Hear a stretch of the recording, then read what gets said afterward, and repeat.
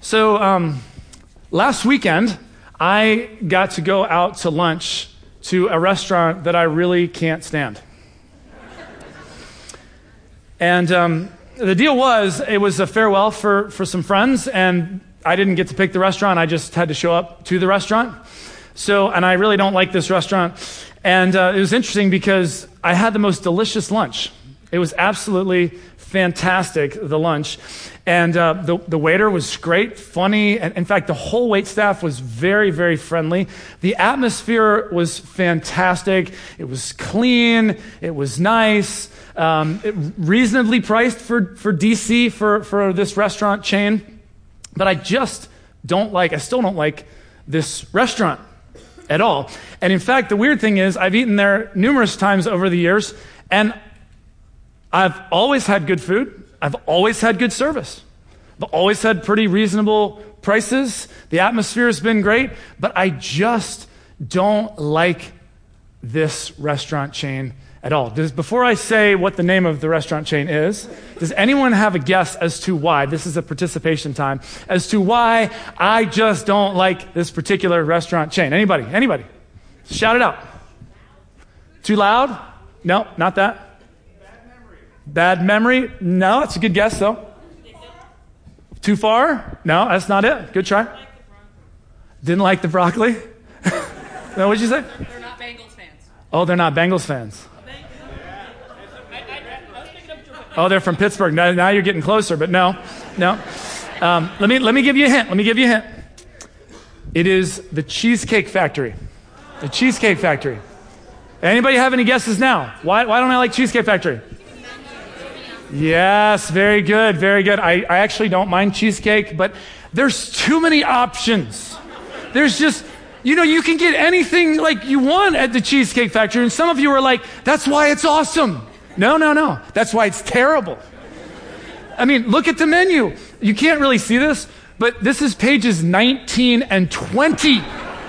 And that's not even the end of the menu. It goes into like 24, 25. It's crazy. And I just, it's overwhelming. It's too complicated. I can't deal with it. And even when you finally make a decision, you're sitting there going, should I have ordered something back on page 17? Well, I probably, this wasn't the best thing I could have ordered. It's nuts. In fact, the last time that I was there this past weekend, I didn't even bother with the menu. I'm like, forget it. Forget the menu. Hate the menu. So I just said to the waiter, I'm like, tell me what's good. Okay, I'll take it. Because it's too complicated. The reason I share that story is because for many of us, we feel the same way at times about Christianity. In some ways it's simple, but it's complicated as well. Let's start with the text, the sacred text that we have. It is a huge Cheesecake Factory menu type of thing, right? My Bible has over 2,000 pages in it. Now, it's a study Bible, so it's a little bit bigger, but that's a lot of pages. That's a lot of stuff. And within those pages, you will find, with the Old Testament and the New Testament, over 1,500 commands, lessons, imperatives, all these different directives for us as Christians. And then you have all these different churches and denominations with all these different beliefs and doctrines about all these different kinds of things when it comes to Christianity. And we haven't even talked about politics yet and how that plays in. And we're not going to. And we haven't even talked about divisive social issues and what that all looks like. When I think about the events of this past week in our country, what does Christianity have to say about that? All of a sudden, this thing that's very simple in some ways feels really complicated. But what I love about Jesus is Jesus takes very complex things and he makes them very simple and easy to understand. I think that's one of the reasons why Jesus' teachings have been so popular and so influential for so long. And what's fascinating to me is that when you think about Christianity and you think about how multifaceted and complicated it can be, Jesus basically boils down Christianity to two words. Like if you were going to define what does it mean to be a Christian, Jesus can boil it all down for you to 2 words. Those 2 words we find in an ancient document that was written 2,000 years ago. It was written by a guy named Matthew, who was actually a follower of Jesus. And he wrote an account of Jesus' life along with 3 others, Matthew, Mark, Luke, and John. They're actually the 4 gospel accounts. They're found in the New Testament of the Bible. And we're going to look at an excerpt from Matthew's account of Jesus' life. Matthew chapter 9, starting in verse 9. And this is where we find these 2 words that Jesus says. So Matthew writes this: as Jesus went on from there, he saw a man named Matthew. Now let me stop. He's actually writing about himself. So this was very common in the ancient world. When you'd write, you wouldn't just write about yourself in the first person necessarily, but you could write in the third person. And so he's here in his account is where he is writing about his encounter with Jesus. And so he says he saw a man named Matthew sitting at the tax collector's booth. And then here are the 2 words that really encapsulates what it means to be a Christian. He says, "Follow me," Jesus told him. And Matthew got up and followed him.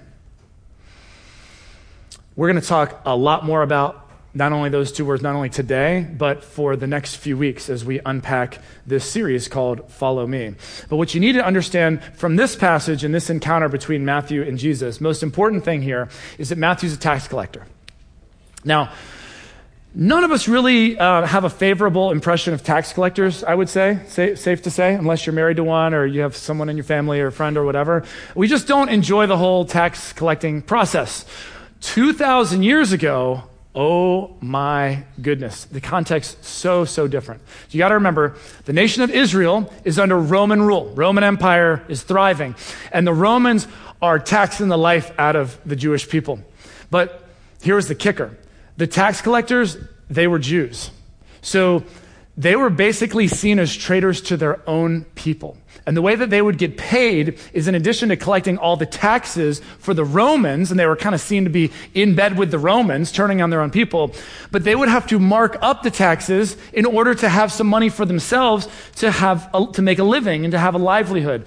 So they were seen as the most vile, repulsive people you could possibly imagine. They were hated. So if you think about a vocation today or someone doing something today that you just can't even stand to think about it. Like think of a 20-something drug dealer who's like selling drugs or introducing drugs to middle school kids or something. You know what I'm saying? Just horrible. Like what is this person doing?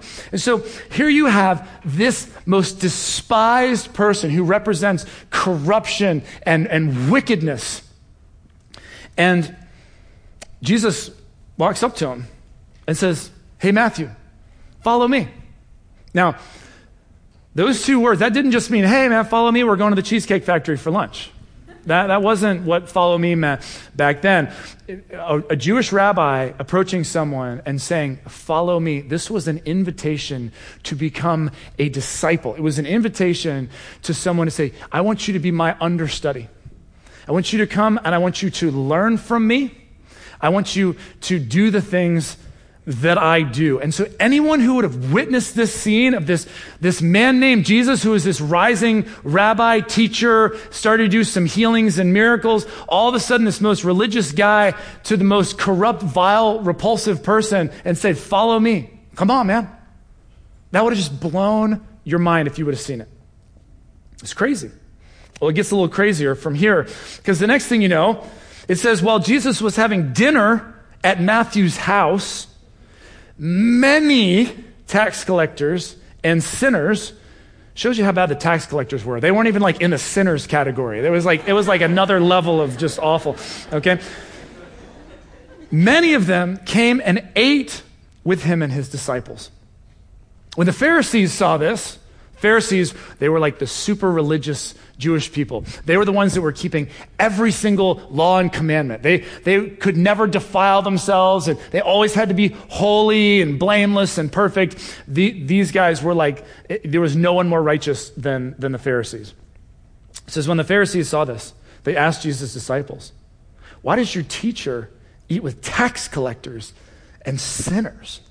Now, the reason this was such a big deal, this eating together, is because in the ancient world, if you would eat with someone, you would share a meal with somebody, particularly at their house, you were going way beyond just associating with that person.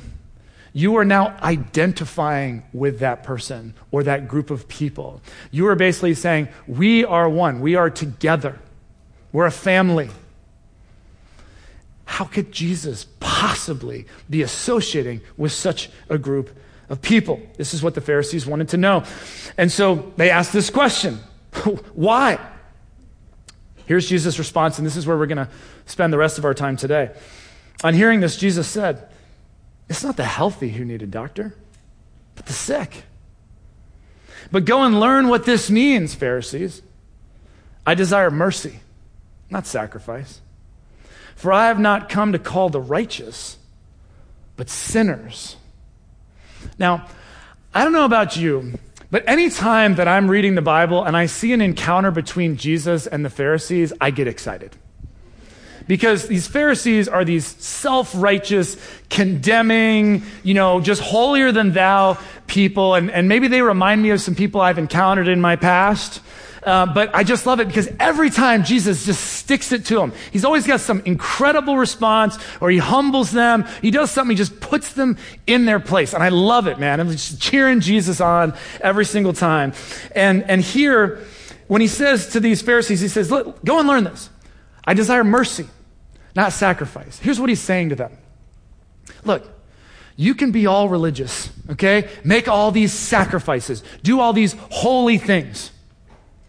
But it means nothing to me if you don't care about people. If you don't have mercy and compassion in your heart, then all the outward stuff you're doing that's great, but if there's nothing behind it, I don't care about it at all. You got nothing. And so, I don't know about you, but I love that. I'm like, yeah, put the Pharisees in their place.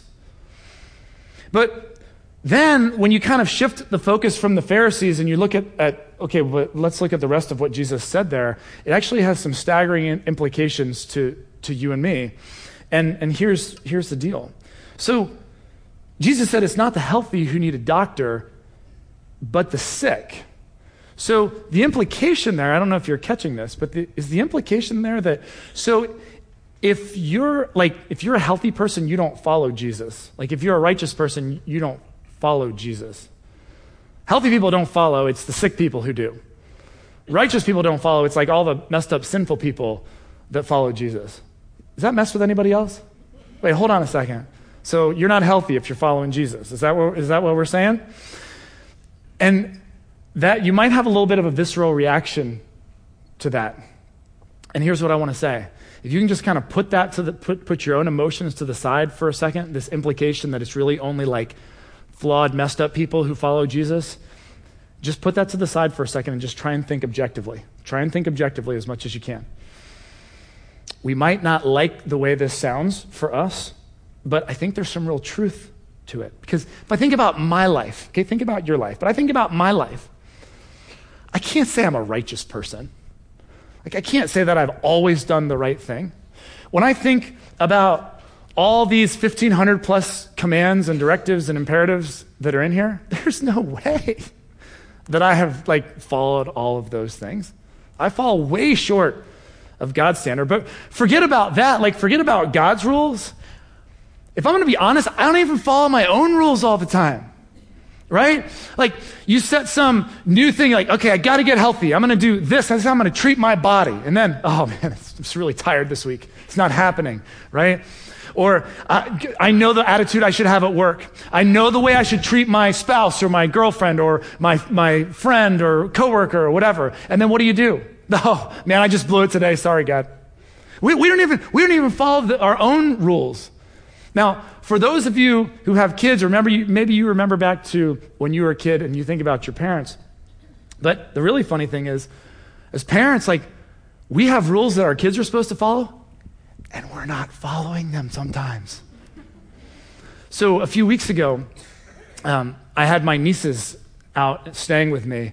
My brother was visiting, and so we had a great time, and they're at such a fun, cute age, and so we were having like a throwdown breakfast. It was awesome, and I'm doing the cleanup from the breakfast, and my two nieces, Joey's on the right and Harper is on the left. They were in the other room with my wife and my kids, and they could still see into the kitchen, but they were kind of facing the other way, and they were busy with some game or something. So I'm putting away, I'm loading the dishes into the dishwasher, and we'd had crepes with like all kinds of awesome toppings, and I go to load my plate in.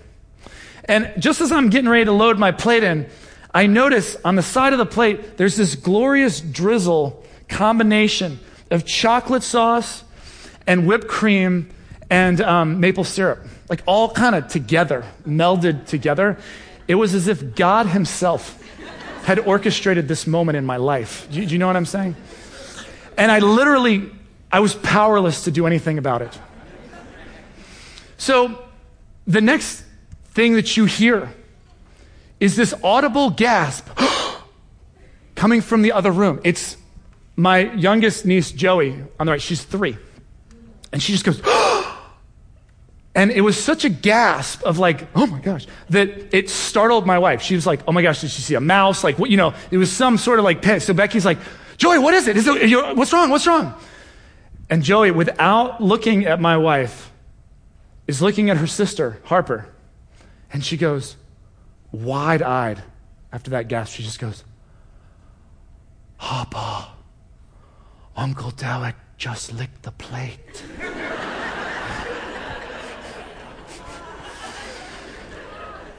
I don't think my nieces are ever going to be allowed to have breakfast with me ever again because I licked the plate. And you're laughing.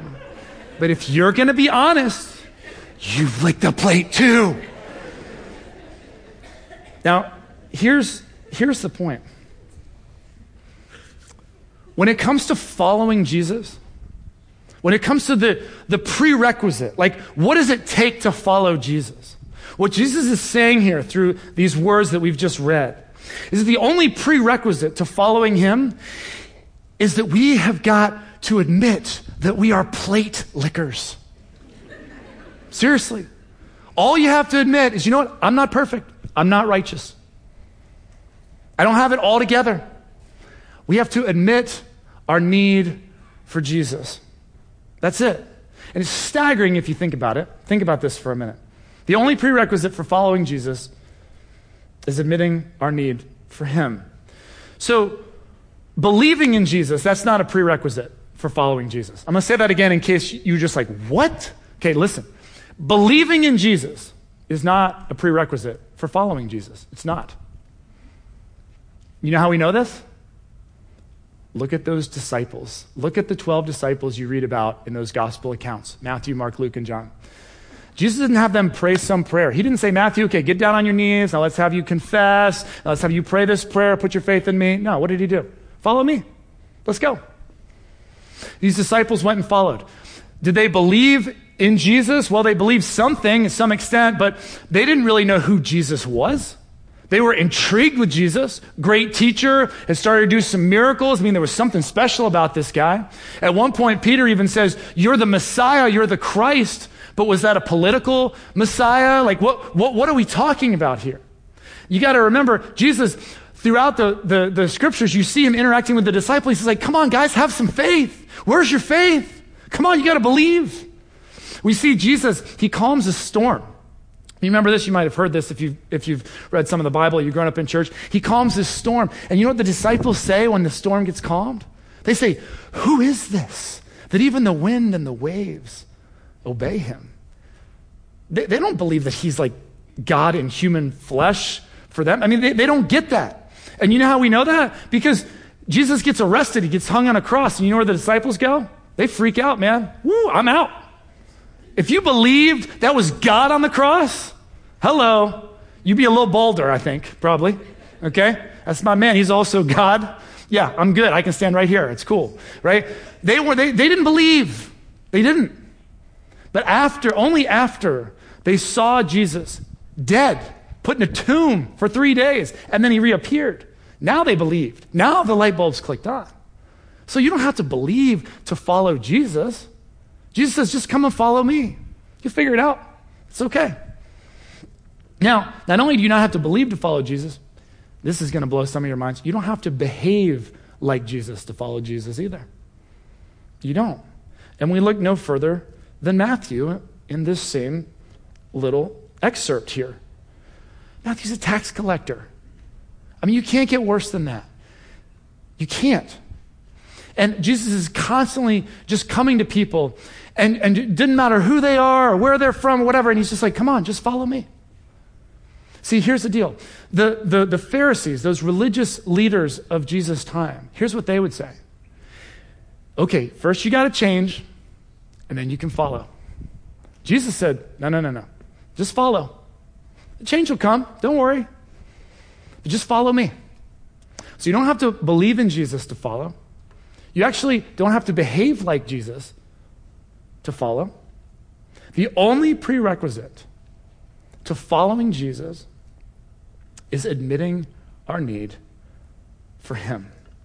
Now, if you're here this morning and maybe you're just kind of very new to this whole Christianity thing and you're just trying to figure out what all this means and who is Jesus and all this kind of stuff, and you're like, well, I have so many doubts and I have no idea.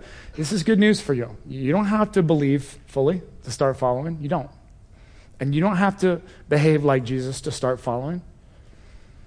Just start following. The challenge is that actually probably the hardest thing, especially in our world today, is to be at a place where you say, yeah, I do have a need. I'm not perfect. I think I need you, Jesus. That's actually maybe the hardest first step to this whole thing. But let me just say, if you're here and you're just exploring the Christian faith, maybe it's just something that's a starting point that's as simple as this. If you look at how you've been living, like your way of doing things, right? You're kind of living by your own rules and doing your own thing. You're trying to live the best life you can. If you take a hard, honest look at that, maybe one of the reasons you're even here today is because you'd say, yeah, it's not everything that I want it to be. My way's not totally working. I mean, it's working okay, but it could be working better. And maybe your starting point this morning is just to simply go, you know what? This Jesus guy was wicked smart, man. I mean, his teachings have survived 2,000 years. Not sure who he is yet, but maybe I'll try his way. Maybe I'll try some of his teachings. Maybe I'll see if that leads me down a road and to a life that's better. It could be as simple as that. And I got to tell you, you can start today. You don't have to pray some prayer. You don't have to make some huge decision. You don't have to, do anything crazy. Say, you know what? I'm just going to start following Jesus. Start learning about him. Start doing the things that he did. And that's really what this series is going to be all about in the next few weeks. Now, if you're here this morning and you consider yourself a Christian, you're someone, you say, yeah, I do believe in Jesus. I put my faith in Jesus Christ. The implications of what Jesus says here, they're huge for us as well. I am one of those people. I consider myself a Christian. And I just want to read these words to you for a second and let you just meditate on them, okay? Jesus says, I have not come to call the righteous, but sinners. So who's he calling? Sinners. He's not calling the righteous. You know what's interesting? We can fall into a trap as Christians, especially if we've been at this a long time, where we think, I used to be a sinner, way back before blah, blah, blah, blah, blah. Man, I'm so glad I'm not anymore. Like, I'm so glad that I'm all good now. And yes, in a sense, we're good. You know what I'm saying? We're covered by what Jesus has done. We got the paperwork for heaven, all that stuff. But that's not what we're talking about here. We're talking about following Jesus. And the prerequisite for following Jesus is having a need for him. Some reason why we follow Jesus. And so the danger here, if you've been a Christian a long time, is, and this will resonate with many of you, if you say, yeah, you know what, I kind of feel like my faith's a little stagnant, like I feel a little stalled out. It's not what it used to be. Well, in the beginning, you know what, you had a huge need for Jesus. It was very clear. Maybe, just maybe, you kind of have this sense of like, I'm good now. I go to church, I do these different things. I got it. I got it down. Do you still have the need for Jesus? Because here's the deal, and I want you to hear this. I think it's a really important statement. A healthy relationship with Jesus, something we all want, okay? A healthy relationship with Jesus is predicated on a need for Jesus. We'll say that one more time. A healthy relationship with Jesus. This is coming right from what Jesus said in these two verses. A healthy relationship with Jesus is predicated on our need for him. Plain and simple, if you don't have a need for Jesus anymore, you don't really need to follow him, do you? It's like, I'm good. When I get sick or something bad happens, Jesus will reconnect. But high five for now. Okay, we'll see you later. And if I'm just going to be honest, that happens to me in my life. This is a struggle for me at different times. And maybe for you, you're like, yeah, you're speaking to me right now, Derek. Let me just give you a very practical thing that you can do. If you're here this morning and you're like, yeah, just feel like, I need to get back to that. I need to get back to following Jesus, okay? Here we go. Find something that you need Jesus' help with. It sounds very, very simple, but just think about it. Do you really need Jesus' help with anything? Are you kind of all good? So find one thing that you need Jesus' help with, okay? And don't pick the lottery. I've tried it, okay? Jesus doesn't answer that one, except in extremely rare case. It's just not worth it. Take your attention somewhere else, okay? Find a need like an attitude or a habit or a behavior or a struggle, something that you need Jesus' help with. And then once you've pinned that thing, okay, yes, Jesus, I need you for this. Then here's the second thing. Commit to following Jesus to meet that need. I hate to sound so simple, but sometimes it's just that simple. Do you have a need for Jesus? Find the need. Find something you need Jesus' help with, and then commit to following him to meet that need. I think we could all agree that in the wake of all of the events of this past week in our country, that we need Jesus. And we don't just need Jesus like as a nation and as a world, which obviously that's kind of primary, but also as a church and as individuals. Here we are, and we've got all sorts of stuff now that we're thinking and feeling. We're frustrated. We're angry. This is stirred up things maybe from experiences we've had in our past. For many of us, we're feeling hopeless. Like, what do we even do? We need Jesus' help just to even know, how do we process this, or where do we go from here? So maybe for you, that's a great starting point. And say, Jesus, I'm committing to follow you to figure that out. And in just a minute, we're going to close the service by asking for God's help and God's healing in light of everything that we're going through this week as a nation. And so our music team is going to lead us in a song, and John's going to close us with a word of prayer. But let me just say before that happens, just to kind of parting shot here. Christianity can seem very complicated. It's like navigating that cheesesteak factory menu at times. But according to Jesus, it's extraordinarily simple. 2 words: follow me. And the question for you is simply this: are you following? Are you following? Or are you just trying to kind of figure out all this Christianity stuff and what do I believe and doing a bunch of things, but are you following after Jesus? Because that's what the Christian faith is all about. So for the next few weeks, we're going to take a look, practically speaking, what does it look like to follow Jesus?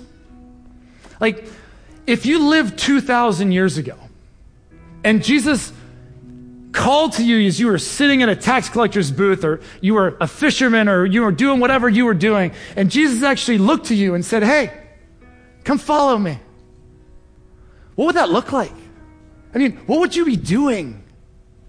That's what's inspired this series. We're going to take a look. Jesus taught so many things, but what did Jesus actually do? Because you better believe that if we were following Jesus 2,000 years ago, we would be doing the things that Jesus did. And so that's what we're going to unpack for the next few weeks. What did Jesus do, and what does that mean for us? And next week, we're going to take a look at arguably the most important thing that Jesus did. I'll let you try and guess as to what you think that is, but you'll have to come next week to find out, and then the implications for us. So what we want to do now is we want to close our service by standing all together, and I'm actually going to ask everyone to move in to the middle as much as you can. I don't want any seats in between you and your neighbor. Slide in. We want to be shoulder to shoulder, united together. Just keep sliding in. And John's going to take us home from there. All right. Thanks, everybody, for doing this. So, from Matthew, Derek just preached on Matthew. Matthew, the tax collector, he records the words of Jesus. Jesus says, if two of you agree and ask for anything, it will be done. Those are pretty strong words. If two of you agree and ask for anything, it will be done. So we're going to end by singing this song, Hand in Hand, up here. I'm not much of a hand holder. Actually, I don't like it. But this is a good opportunity to do it, and I think it's an important moment to do it. We wanted to end the service this way, and we didn't want to end this service because we thought it'd be a nice thing to do. Let's all stand hand in hand, shoulder to shoulder, and sing a song. You know, we could bust out and We Are the World, you know, We're not doing this because this is nice. Here's the reason we're doing this. We need God. That's what we're going to sing. We need God, and God says He answers prayer. And He says when people get together and agree, like we're unified, I think we're all unified around this, we need God's help. Our world is falling apart. We need God's help. We can't figure it out ourselves. We need God's help. And God says, when you pray like that, I will answer. If somebody would have asked me a couple years ago, does God answer your prayers? I would have said, yeah, you know, kind of, sort of. He answers my prayer, not quick enough. He could speed the process up. But what I've done recently in my life, I've done a lot of journaling. And part of the journaling, I've been keeping answers. Every time I pray for something and there's an answer, I write it down what I'm praying for. When the answer comes, I write it down. This year alone, I'm up over 75 answers to prayer. I'm like, oh my goodness, God, you're like answering too many of my prayers. God answers prayer. And here's the thing. God says when we humble ourselves and we pray and we agree as a community, that God hears and He answers. So we're not doing this because it's to be nice. We're doing it because God says He will answer. If we will pray together, God will help make a difference in our world, and Lord knows we need a difference in our world, okay? So as I pray, would you just agree with me and believe that God's going to come down and right some wrongs and put some things back together again, because all the king's horses and all the king's men can't figure this situation out. We need God's help, okay? So let me jump in this line here somewhere, all right? Pray with me. Heavenly Father, we are so thankful, God, that you tell us to pray, and you also say that you will answer. You will answer our prayers. And Lord, you know we need an answer. We need help. Our nation is being ripped apart, God. There's injustice upon injustice, tragedy upon tragedy. Our hearts are broken. We feel hopeless, just like the guy on WTOP who's the expert in racial reconciliation. He doesn't know what to do. He doesn't know what to say. But Father, you have the answer. And we're asking, Lord, that you would come down here and put this situation back together again, right the wrongs, heal the pain. Lord, correct all the stuff that's happening. Father, we need healing. We need your help. Lord, would you move in a powerful way in our lives and in our nation and bring healing and hope today. Give us tremendous signs of hope. Last week, we had all kinds of signs of problems. Lord, this week we're asking that you would give us sign after sign after sign of reasons to feel hopeful, reasons, God, to get up in the morning and know that, Lord, you're at work in this world. Father, we need it. Lord, help us. Help us, please. And everybody said, Amen. Thanks for listening to this week's message. Grace Community Church, a church for people who don't go to church, meets on Sundays at 9:30 a.m. and 11 a.m. in Arlington, Virginia. Connect with us anytime at trygrace.org.